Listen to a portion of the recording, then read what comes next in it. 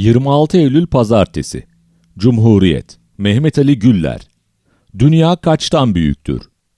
Küresel boyutta ve stratejik düzlemde uluslararası devletler arası ilişkiler tablosu şöyledir. Küresel güç dengesi değişiyor. ABD hegemonyası zayıflıyor, Çin'in ağırlığı artıyor.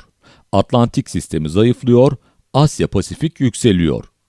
Kurallarını ABD'nin yazdığı düzen değişiyor, tek kutuplu dünyanın yerini çok kutupluluk, merkezlilik alıyor.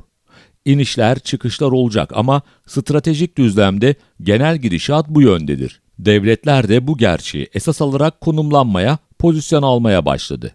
ABD'de bu gerçeği görerek hareket ediyor artık. Değişimi engellemeye, kurallarını kendinin yazdığı düzeni olabildiğince sürdürmeye ama bu süremeyeceği için de değişimin içinde olabileceği en iyi pozisyonu almaya çalışıyor.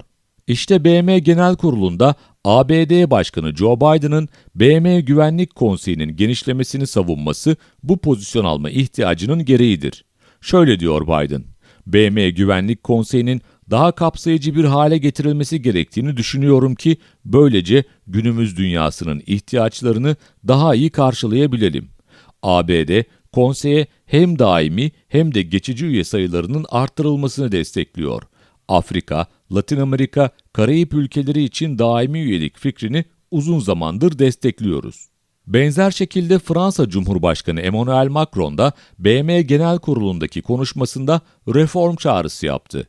BM Güvenlik Konseyi'nin yeni üyeler kabul etmesini, temsil kabiliyetinin daha kapsamlı olmasını, belli konularda veto hakkının sınırlandırılmasını talep etti.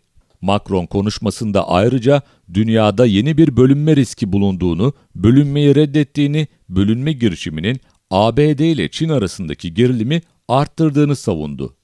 ABD ve Fransa'dan önce Rusya'da BM Güvenlik Konseyi'nin genişletilmesi çağrısında bulunmuştu. Temmuz ayındaki BM Genel Kurulu sırasında Rusya Federasyonu'nun BM Daimi Temsilci Yardımcısı Dmitri Polinski, Moskova'nın görüşünü şu şekilde açıklamıştı. BM Güvenlik Konseyi üyeliğinin genişletilmesini destekliyoruz. Batılı ülkeler konseyde gereğinden fazla temsil ediliyor. Konseyin Asya ve Latin Amerika ülkeleri ve hepsinden öte tarihi bir adaletsizliğe uğrayan Afrika adını genişletilmesi için çağrıda bulunuyoruz. Tartışma sadece BM Güvenlik Konseyi üzerinden yürümüyor. G'ler düzeyinde de sürüyor. Örneğin eski ABD Başkanı Donald Trump, G7'nin dünyada olanları düzgün bir şekilde temsil ettiğini hissetmiyorum. Bu ülkeler grubu miadını doldurdu. Gruba Rusya, Hindistan, Güney Kore ve Avustralya'nın da eklenmesini istiyoruz demişti. Trump böylece Rusya ve Hindistan'ı Batı kampına eklemleyerek Çin'i yalnızlaştırmak istemişti. İngiltere ise buna karşı çıkmış, Rusya hariç ABD'nin önerisine katılarak D10 yani Demokratik Ortaklar Kulübü önermişti. Rusya, Trump'ın Çin-Rusya işbirliğini hedef alan bu taktiğini görerek itiraz etmişti. Rusya Dışişleri Bakanı Zaharova özetle G7'nin miadının dolduğu yaklaşımını kabul ettiklerini belirterek G20'yi işaret etmişti. Dünyanın sadece bir parçasının değil, tümünün önde gelen ekonomik büyüme ve siyasi etki merkezlerinin temsil edildiği G20 gibi etkili ve denenmiş bir format var. Sputnik 2-6-2020. Özetle küresel güç mücadelesinde ağırlıklar değişiyor ve BM Güvenlik Konseyi, Dünya Ticaret Örgütü gibi kurumlar da bu değişime göre yeniden şekillenecek. ABD ve İngiltere, Batı düzeninin egemenliğinin süremeyeceğini görerek yeni düzen içinde iyi yer tutmaya, eşitler arasında önde olmaya çalışıyorlar. 26 Eylül Pazartesi.